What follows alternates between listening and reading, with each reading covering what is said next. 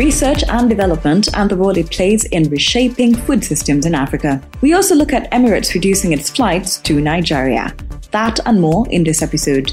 Good morning, Africa, and welcome aboard your pulse on everything business in Africa. I am Ritha Dong. For more, follow us on Twitter at The K Financial, and you can find me at Ritha Dong. Research and development plays such a critical role in reshaping food systems in Africa. For sustained research and development on the continent, there is need for sustained government commitment to strengthen national R&D investments, increased investments in locally relevant, adaptive national level agriculture research and development, and more importantly, stronger cooperation between national and international research systems and private sector partnerships.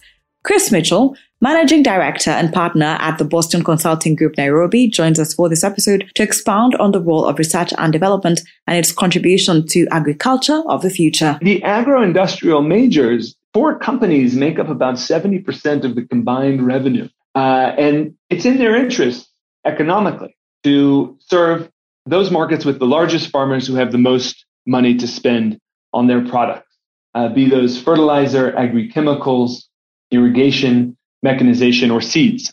And as a result, there isn't as much exposure to Africa. And there is a need to tailor those business models. But as you say, to actually do the research and development to ensure that crops like millet and fonio and sorghum and sweet potato receive as much R&D spending as wheat, rice, and maize. Today, that just simply does not happen.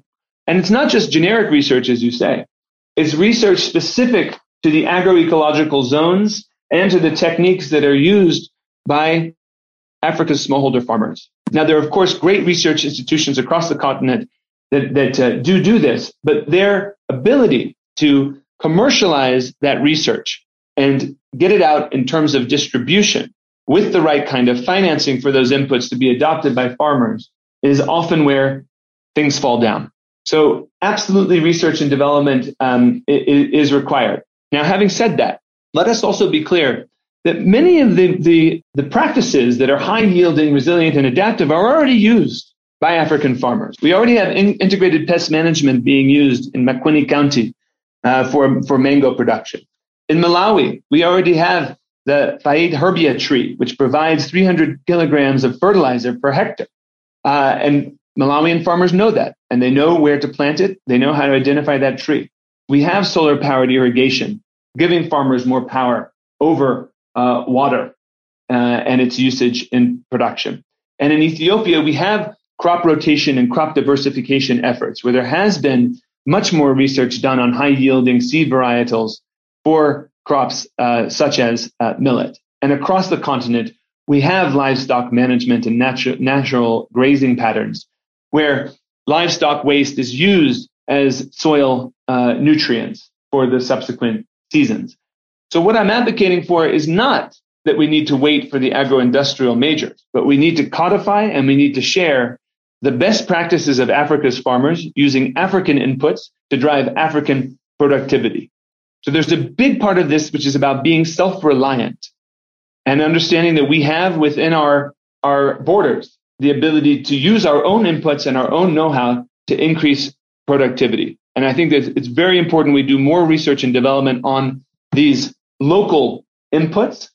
And of course, I'm not being dogmatic. We may still very much need to use, at times, synthetic fertilizer or agri-chemicals, which are being imported, but we should use them in the most efficient way, both economically and ecologically, as we really want to avoid the kind of monoculture production systems that we see in other parts of the world, which are now facing very serious issues in terms of exploitation of water assets, poor soil, and great degradation of environmental resources. And a quick look at the other stories making it into the podcast. The National Bank of Angola has kept its benchmark policy rate at 20% amid positive signs in the national economy, particularly in the area of price stability, despite uncertain and volatile global economic outlook. Angola's annual inflation rate eased for the fifth straight month to a near two-year low of 22.96% in June of 2022 from 24.42% in the previous month, helped by favorable currency movements and amid deceleration in prices prices of food and non-alcoholic beverages, communications, and hotels, cafes, and restaurants. Nevertheless, the committee agreed to reduce the mandatory reserve ratio in the national currency from 19% to 17%. Emirates Airlines says it will reduce the number of flights to Nigeria from August 15th due to failure to repatriate its revenue from the country. The airline disclosed this in a letter dated July 22nd, addressed to the Nigerian Minister of Aviation Hadi Sirika and signed by the DSVP International Affairs Majid Al-Mula. The letter noted that as of July, Emirates had $85 million of funds awaiting repatriation from Nigeria. It says the figure has been rising by more than $10 million every month, while operational costs of 11 weekly flights to Lagos and 5 to Abuja continue to accumulate. The airline said these funds are urgently needed for them to meet their operational costs and maintain the commercial viability of services to Nigeria. According to the bilateral air service agreements, BASA, with countries, airline tickets are mostly sold in Naira, while the airlines would repatriate the funds in dollars through the country's central bank. Emirates says it has tried to stem the losses by proposing to pay for fuel in Nigeria in Naira, which would have at least reduced one element of its cost, but this request was denied by the supplier.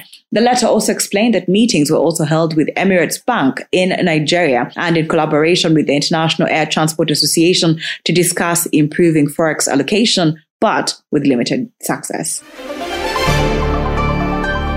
With increasing prices continuing to squeeze living standards worldwide, taming inflation should be the first priority for policymakers. This is according to the International Monetary Fund. IMF says targeted fiscal support can help cushion the impact on the most vulnerable, but with government budgets stretched by the pandemic and the need for a deflationary overall macroeconomic policy stance, such policies will need to be offset by increased taxes or lower government spending. Tighter monetary conditions will also affect financial stability, requiring judicious use of macroprudential tools and making reforms to debt resolution frameworks all the more necessary. According to IMF, policies to address specific impacts on energy and food prices should focus on those most affected without distorting prices.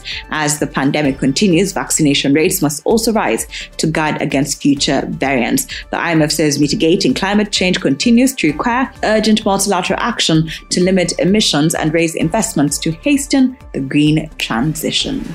Thank you for always waking up with us. Good Morning Africa is a product of the K Financial.